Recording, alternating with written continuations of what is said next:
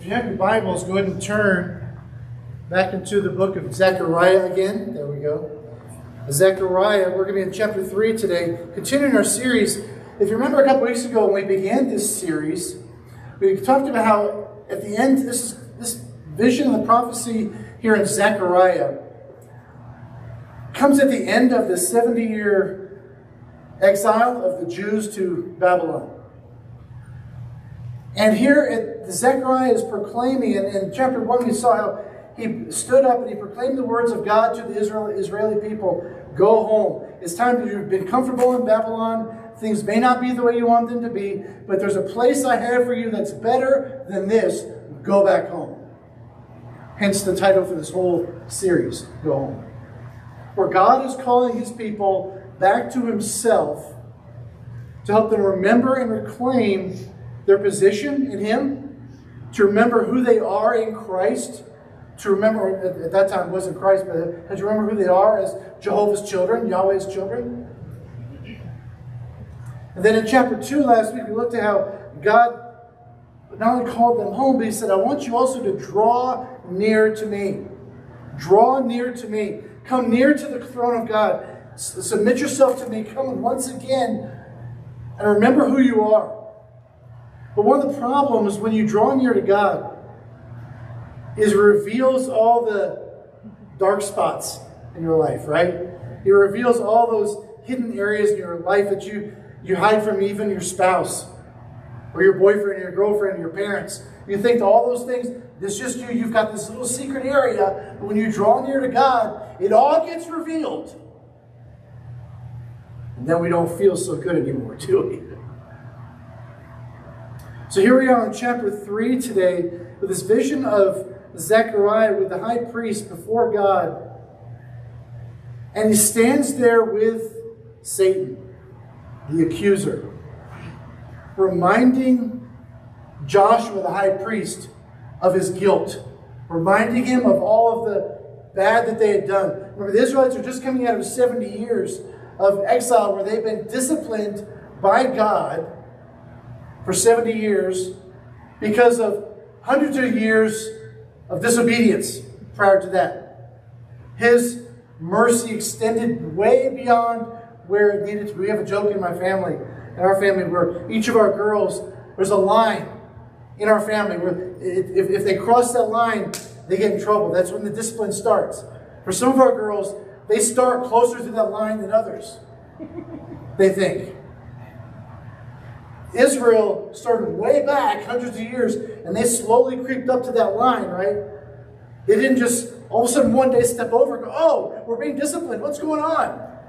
They slowly crept in. God's grace and his mercy extended so long, and finally he came in and lowered the hammer and the boom on them. But now he says, go home.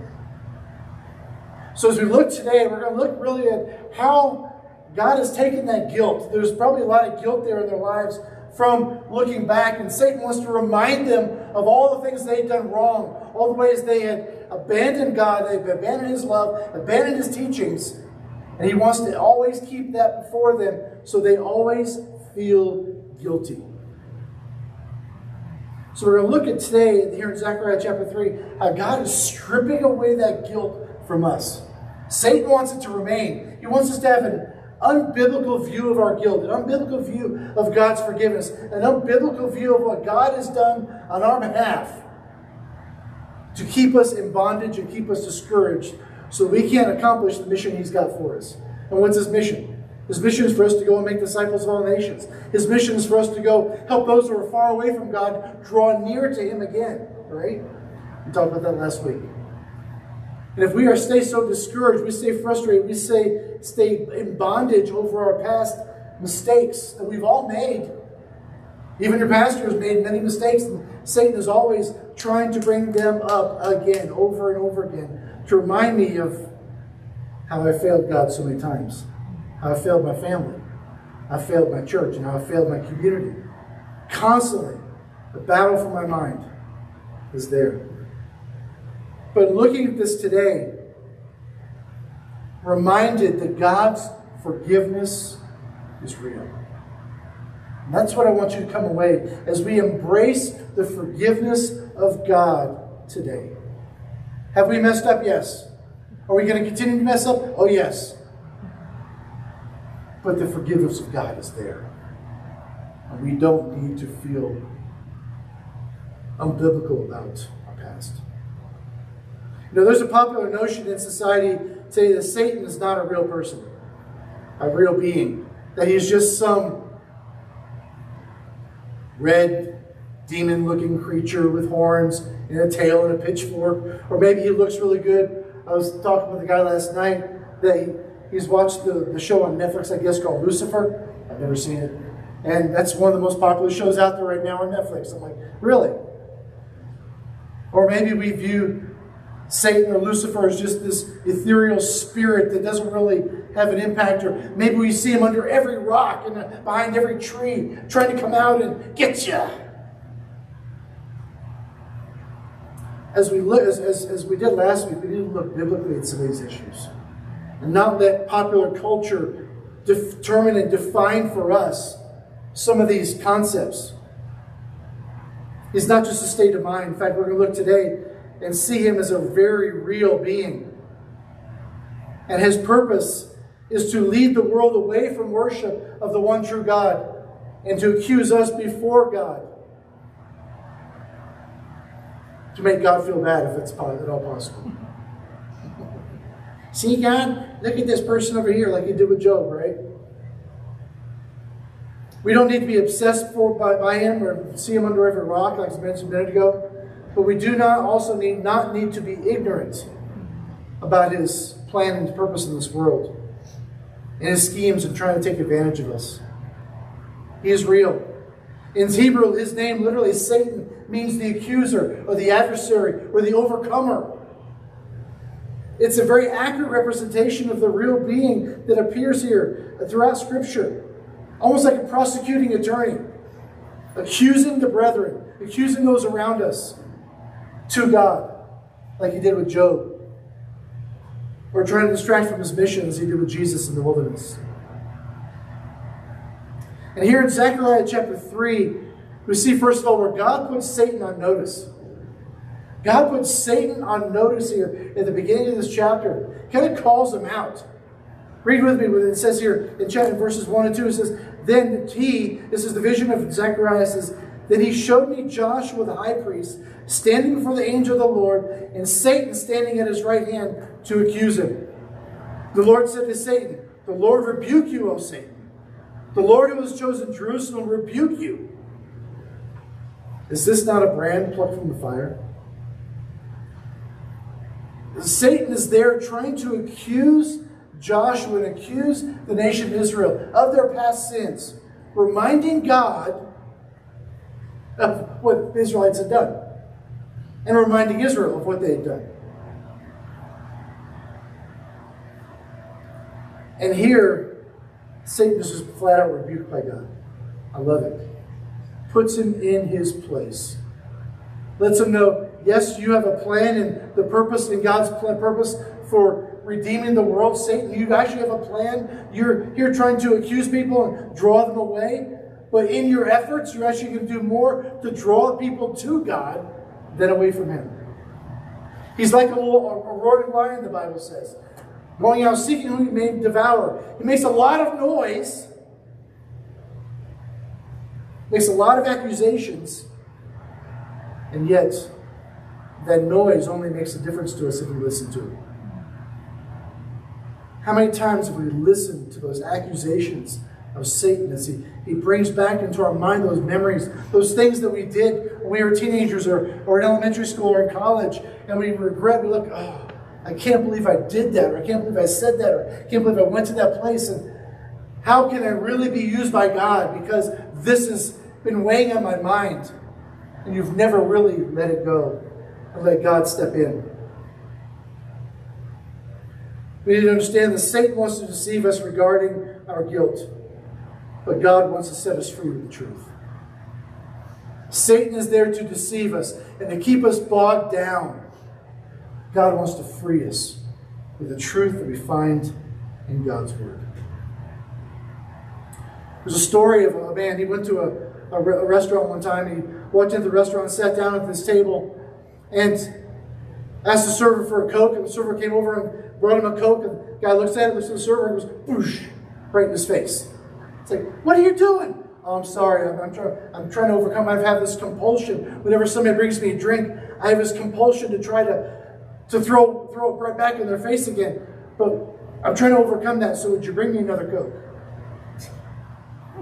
The waiter, of course, being a good waiter, brings him another Coke. Guy looks at it, boosh, right in his face. He's like, "Oh, I'm so sorry. I shouldn't have done that. I feel so guilty.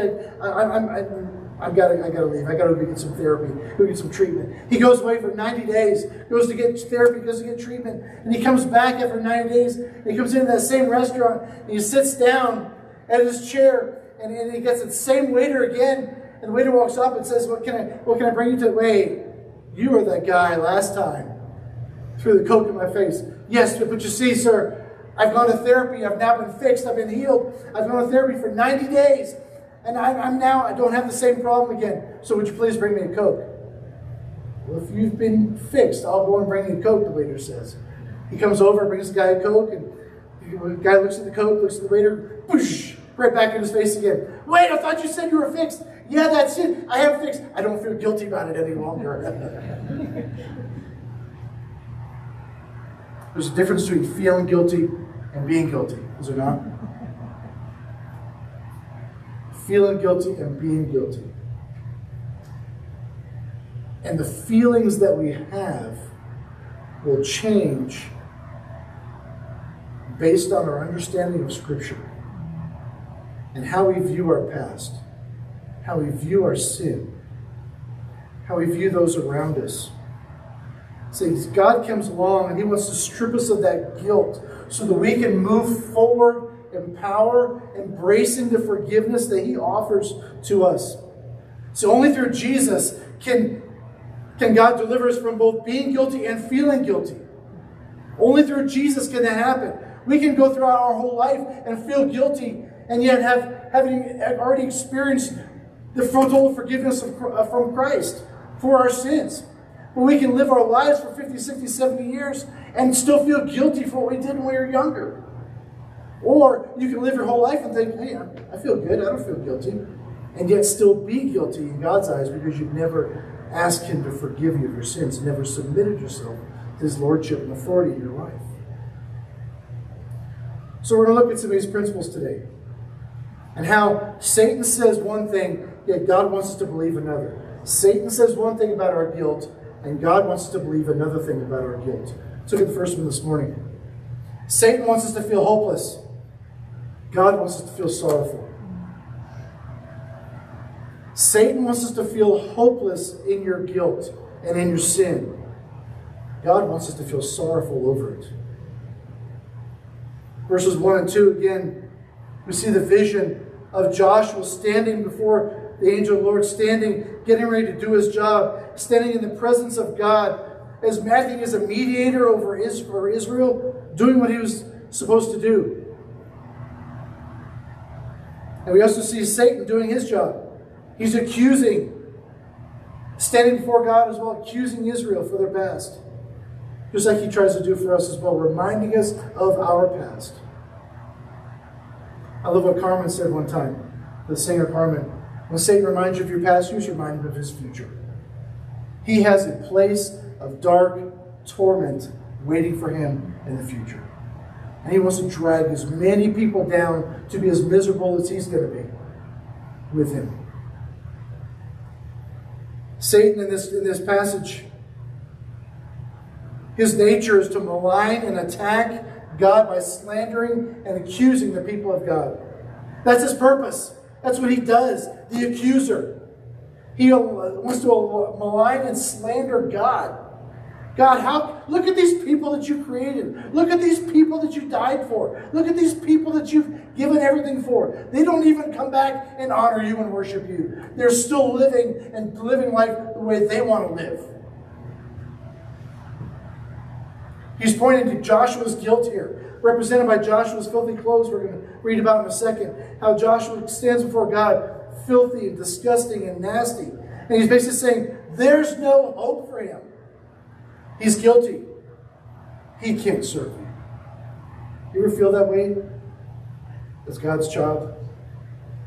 We look at our sin, we look at the ways we've messed up, maybe on our job, with our family, and ministry, and we think, how can I continue to serve God?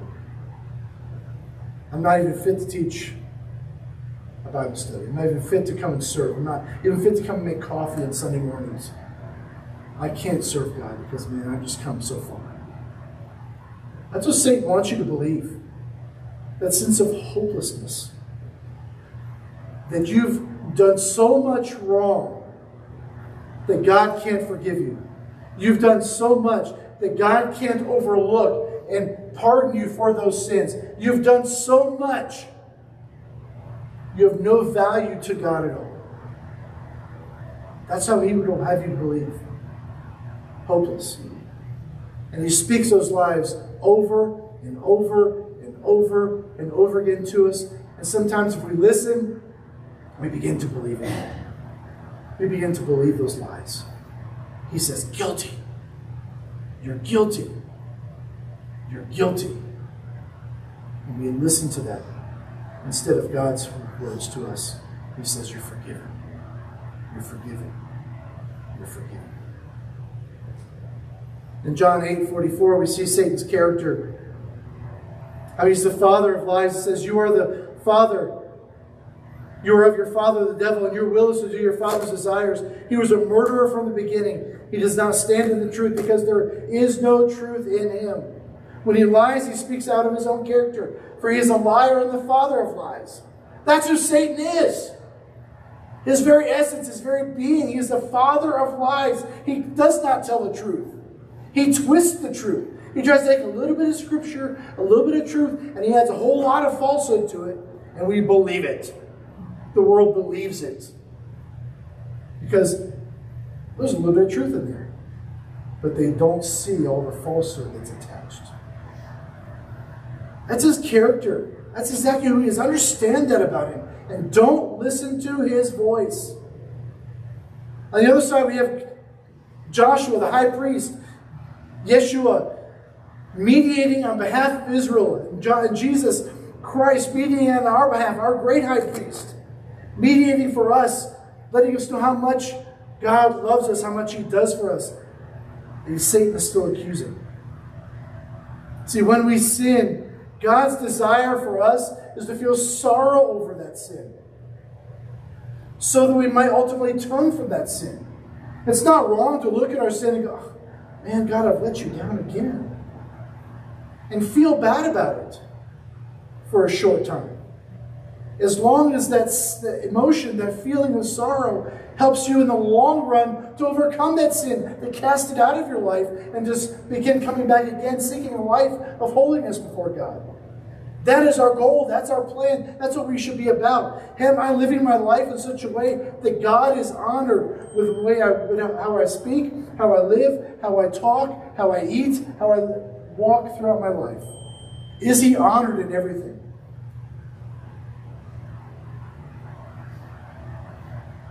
I love here also when it talks about God rebuking Satan, because that lets us know that they are not on equal terms. They are not two sides of the same coin. They're not the light side and the dark side of the force. God is much more powerful. And when God rebuked Satan, Satan had to shut up. Satan had to sit down. Satan had to take a back seat and go, yeah. You see him cowering before the words of God. God didn't have to pull out the big stick and smack him. He said, stop. Stop it. And Satan had to sit down.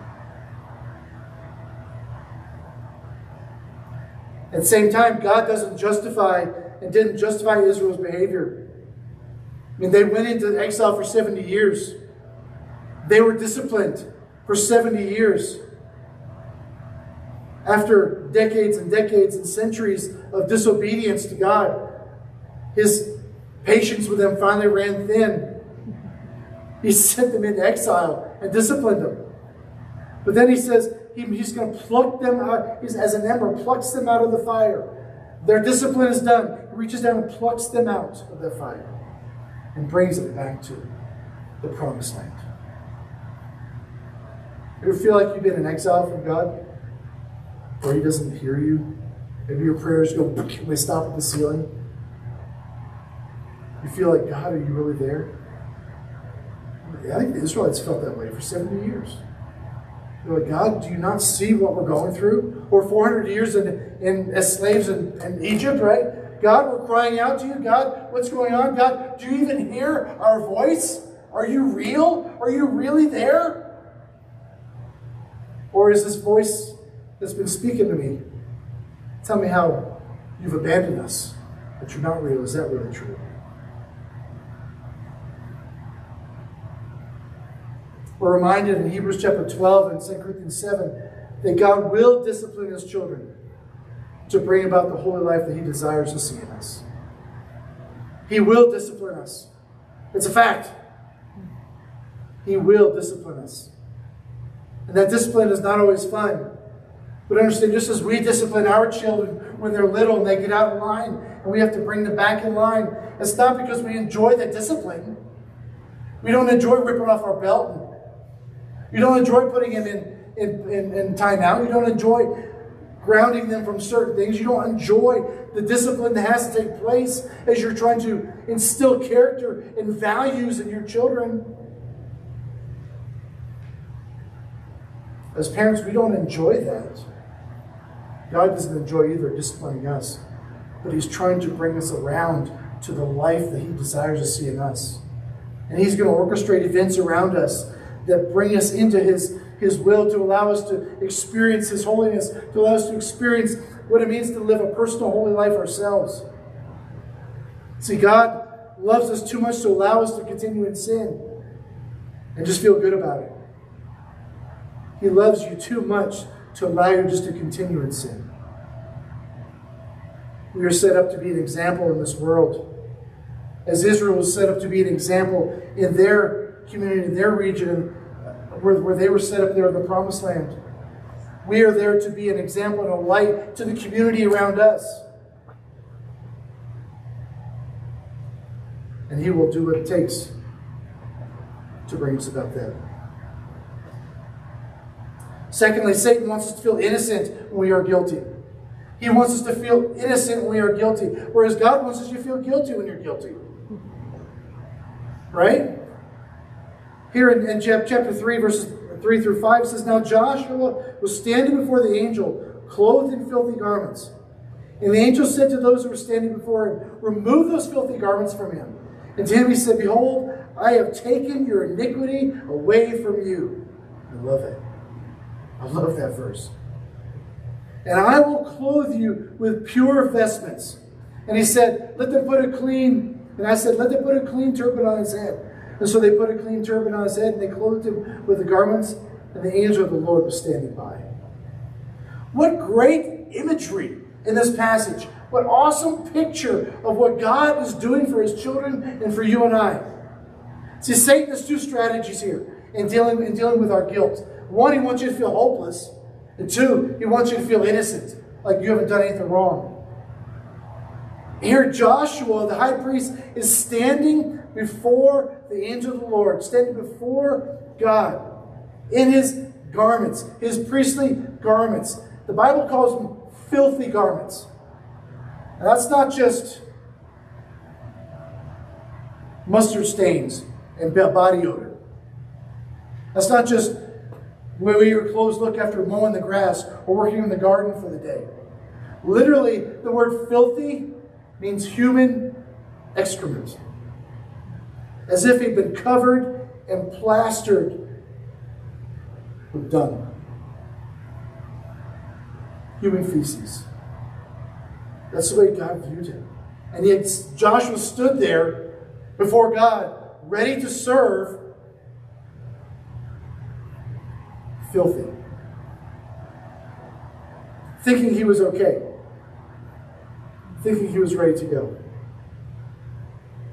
You ever wonder why, as a worship team, when you come up here, we pray before service on Sunday mornings? Because we're trying to cleanse our hearts. We're asking God to bless We want to come and bring worship before the church with clean hearts and pure hearts, with pure motives. When we take communion at church, we ask you to examine your own life, examine your heart to make sure there's nothing between you and God. So that when you take communion, you take the Lord's Supper, you are presenting yourself as a sacrifice to God. You're presenting yourself as this holy and blameless sacrifice to God. Say, God, here I am, take me, use me, just as you want. We can't come before God thinking that we're okay. That's the way Joshua viewed. He stood there before God, filthy, thinking he was okay. 1 John chapter 1, verse 8-10 says, if we have no sin, we deceive ourselves and the truth is not in us. If we say we have not sinned, we make God out to be a liar and his word is not in us. See, when the truth of God's word is not in us, we don't spend time in God's word, we are easy prey for Satan's deceptions. We're easy prey for him to come along because we stop putting the word of God into our minds. We stop putting the truth into our brains. We stop spending time in his word. And when we stop doing that, the little voice from Satan is so easy to listen to. It's okay. You're okay. It's just a little white lie. It's just a little sin. It's all right. It's all for the good.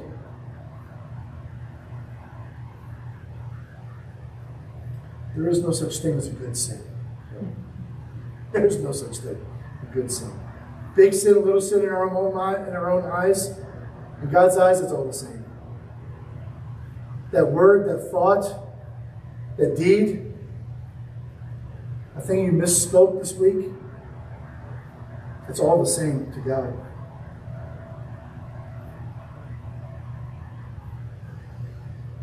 It says Joshua stood there before God, representing the people. What happens to him next is a metaphor of God's grace and God's mercy on the Israelites and what God wants to do for us. See, he stood there before the angel of the Lord. He stood there literally before the pre-incarnate Christ. And when you see the angel of the Lord, and Lord is in all caps in Scripture, that's the pre-incarnate Christ. That is Jesus Christ before his being born into this world as a little babe. This is Christ in the world presenting himself to his people. He's standing there, the angel of the Lord presenting himself, and sees Joshua dirty and filthy and nasty. And what does he say? He says, take those clothes off him. Let's get those off him. In Hebrew, the intimation here, the representation that's meant there, is almost as if Jesus is answering a question. That the angel of the Lord is answering the question as if Joshua said, can you remove these things from me, please? I'm standing before God. Here's the God of the universe in all of his glory. And Joshua stands there and recognizes all of a sudden when Satan is rebuked that he's standing there filthy before God. And it's like he says, God, can you cleanse me? Can you take these filthy rags off of me? I'm embarrassed to stand here before you in this fashion. Joshua had to recognize his filthiness. He had recognized his position as he stood there before God in clothes that were filthy and nasty. See, when we stand before God, how can we not be aware of our sin? How can we not be aware of our filth? If you ever spend time away from God's Word, or spend time away from the family of God, or spend time away from God at all, and then you come back, it's really difficult that first time to come back to God, isn't it? You're there and you say, okay, I'm going to pick up my Bible, I'm going to spend time with God's Word, and I'm going to pray. And all your in this attitude and this spirit before holy God, and all of that filth and that sin that's been bundled up in your own life just boils to the surface. And it's hard. It's embarrassing. It's tough to go to God and say, God, I need you to change my clothes. I need you to fix me. I need to get rid of these things. That sense of guilt that is there because we've abandoned God, because we've abandoned our commitment to Him. But then we see God do what Joshua could never do, right? Joshua says, please take this off of me. And we see God does what Joshua could never do. He orders all those contaminated clothes removed. He orders them all removed so that Joshua's standing there naked before God in all of His glory, waiting for something to happen. And then some of the greatest words ever spoken, where God said, the angel of the Lord says, behold, I have taken your iniquity away from you, and I will clothe you with pure vestments. I will clothe you with the pure clothes that you need. I will give you, I will do for you, I will take that sin away. I will do for you what you cannot do for yourself. Just like Jesus told the lame man when He says, take up your bed and walk. What did He do before that? He says, your sins are forgiven.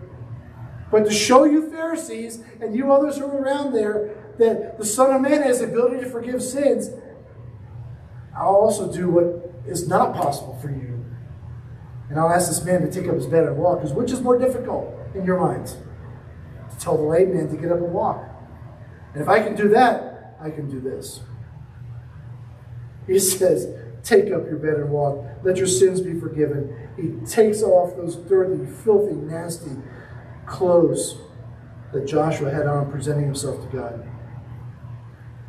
These new clothes that Jesus puts on him, they represent the purity and holiness of His forgiveness. As Joshua now stands before the God of gods, King of kings, Lord of lords, presents himself as he should have been presenting himself, representing Israel, pure.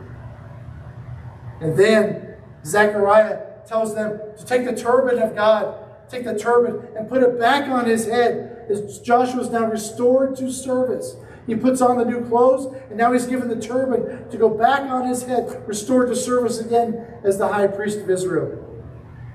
And on that turban, there's a plate. There's a gold band. Go to the next slide. There's a gold band there, and it refers back to Exodus 28, where He says, you shall make a plate of pure gold and engrave on it, like the engraving of a signet, holy to the Lord. See, when the high priest presents himself to God, he presents himself as if he's been cleansed. And he says, I am holy to the Lord. I have been cleansed of all of my sin. I've done all that needs to be done. And I'm now representing the nation of Israel to God. And asking God to do a work through me on their behalf.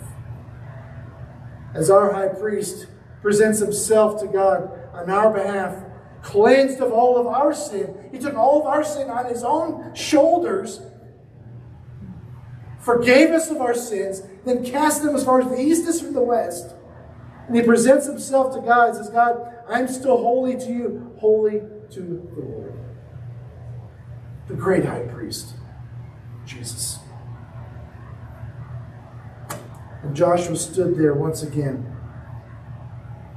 completely cleansed. Completely cleansed.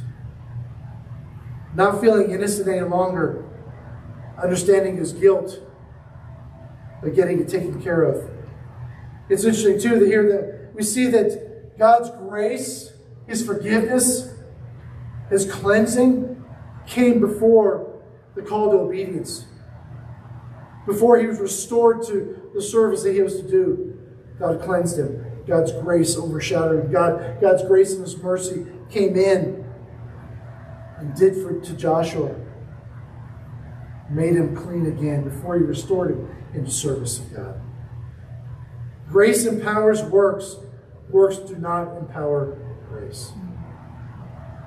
God's grace in our lives empowers us to go and do things for God that we cannot do ourselves.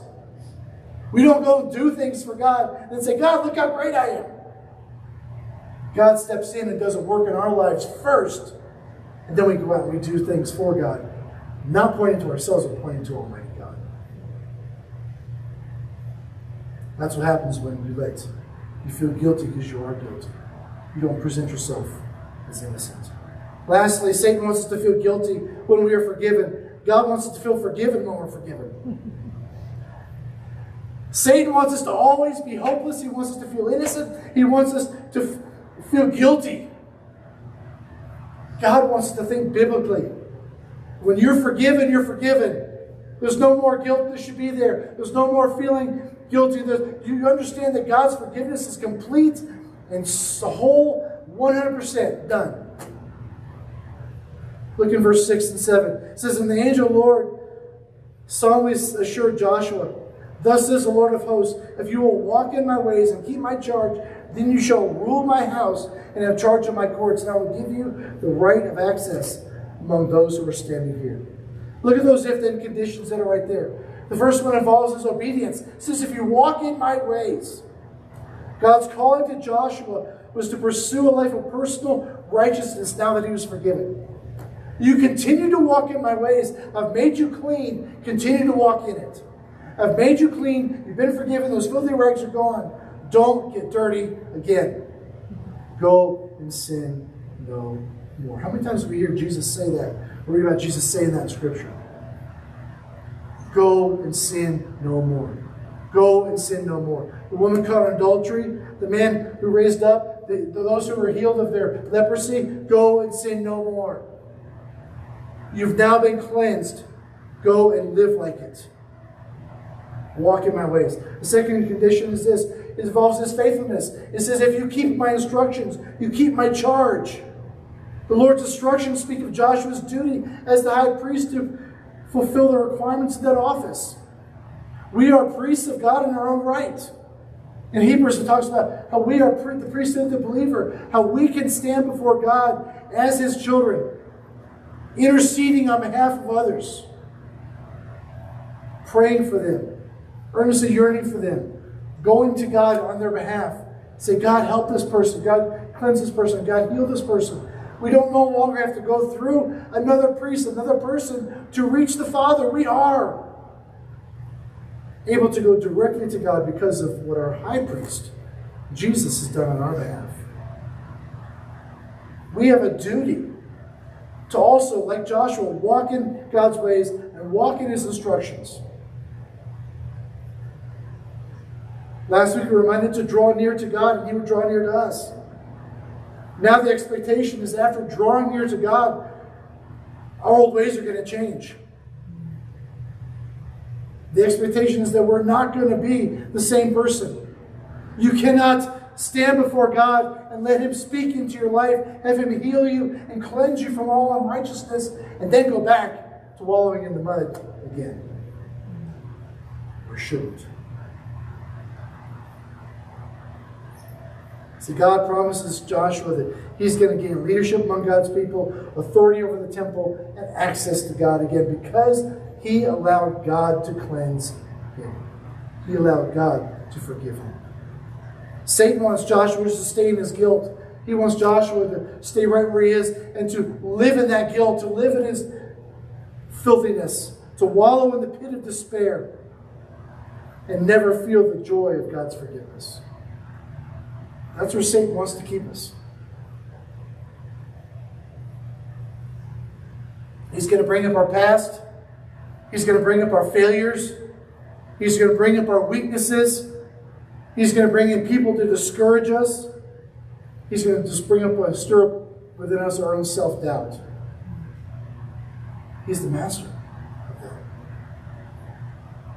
We have to see ourselves as God sees us. Cleansed, pure, forgiven. Here in the final couple of verses, you see these images of that. As God says, "Hear now, Joshua the high priest, you and your friends who sit before you, for they are men who are assigned. Behold, I bring you my servant, the branch. For behold, on the stone that I have set before Joshua, on a single stone with 7 eyes, I will engrave its inscription, declares the Lord of hosts. I will remove the iniquity on this land in a single day. In that day, declares the Lord of hosts, every one of you will invite his neighbor to come under his vine and under his fig tree." Verse 8 speaks of the branch, the Messiah, the servant. The word for the Messiah, the image that's there is the branch. Joshua's name, we use the name Jesus in English and in Greek. His name was more likely Joshua in Scripture, the Hebrew word. Yeshua, the Messiah, the one that we worship, the one who cleanses us of all of our sins, the servant, the branch. You see him also here in verse 9 as the stone, the cornerstone, and Jesus is our cornerstone. He is the one who receives rock. He's the one who holds us secure. He's the one who holds us fast. He's the foundation upon which our whole faith is based. Our theology, our belief system, everything is grounded in Him and on Him. And on His work on our behalf. The 7 eyes possibly refers to the wisdom of the Messiah, that perfect wisdom of the Messiah who sees all, knows all, and He judges with perfection, with righteousness. The inscription on there that I will remove the iniquity of this land in a single day talks about the complete and utter cleansing of God's people. Just like that. You know that it doesn't take a lifetime for us to be cleansed? It doesn't. The moment that we bowed our knee and accepted Jesus Christ as Lord and Savior, you're cleansed. At that moment, it doesn't take a lifetime of work to work your way into cleansing. You are cleansed at that moment. The power of God is such that it does not take anything on our behalf to be cleansed. He says in verse 10, "In that day, declares the Lord of hosts, every one of you will invite his neighbor and come under his vine, under his fig tree, and experience ultimate peace." Ultimate peace is sitting there under the tree, under the vine, enjoying the peace of God that only He can bring. Enjoying the blessings and the harmony with the Lord. See, through the Messiah, through Jesus, you have the servant, the branch, the stone, that God has made a way for His people to overcome the accusations of Satan and the condemnation of sin in our lives.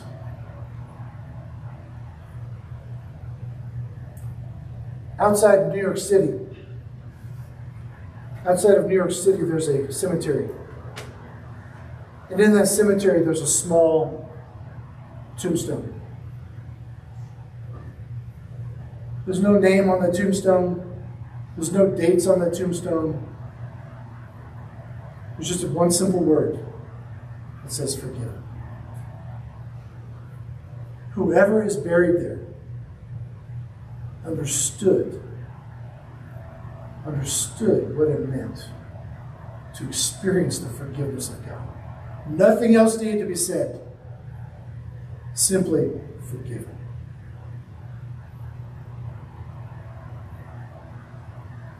Today, as we finish up,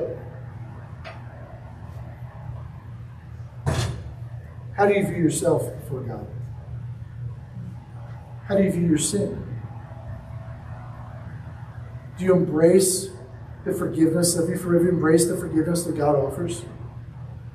And not going through this life feeling guilty for your past? We continue to mess up, yes. And we continue to be forgiven over and over and over and over again. When you stand before God and you have those filthy rags as we continue to sin, when you stand before God, do you have this desire, this passion to hide your face and to hide yourself? Much like Adam and Eve in the garden, after they ate of the fruit of the tree that God told them not to eat of. And then they go walking through the garden, and the Bible says they could hear God walking in the midst of the garden. What did they do? They hid themselves. They hid themselves because they did not want God to see their sin.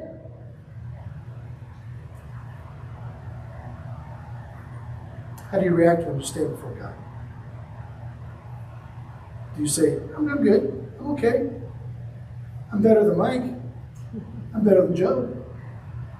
I'm much better than Anissa. How do you view yourself when you stand before God? Or do you stand there and go, God, I'm full of human feces on my clothes. Don't even look at me. I'm not worthy of your gaze. Then you let Him cleanse you again. Maybe this morning, as Karis comes to lead us in the final song, I'm going to have you just sit in your chairs and contemplate and pray and ask God to deal with you right where you are, with your sin, with your clothes, with wherever God is impressing upon you. I don't know whether you need to get right with God, whether you need to say, God, I've got these dirty, filthy, stinking rags on my body, and I need to get cleansed by you again. I need to have a complete cleansing again. I need to come before you and be washed. I don't know if you're watching online right now and you say, I've never been cleansed even the first time. I need to have the forgiveness of God, to experience the forgiveness of God for the very first time. I need to know and understand what it means to and be able to enjoy and experience that forgiveness. Wherever you are. God's willing to hear your voice right now. Hear your prayer right now. As you come to Him and you embrace His forgiveness. You embrace His forgiveness. Not the false words of Satan, not the accuser, what he's trying to tell you that you're not good enough, that you can never do it. But you embrace God's forgiveness today. So while you're right where you are, bow your heads and close your eyes. You're in this room and online. Take the next couple minutes as Karis plays. And just commit to God what it is He's laying in your heart.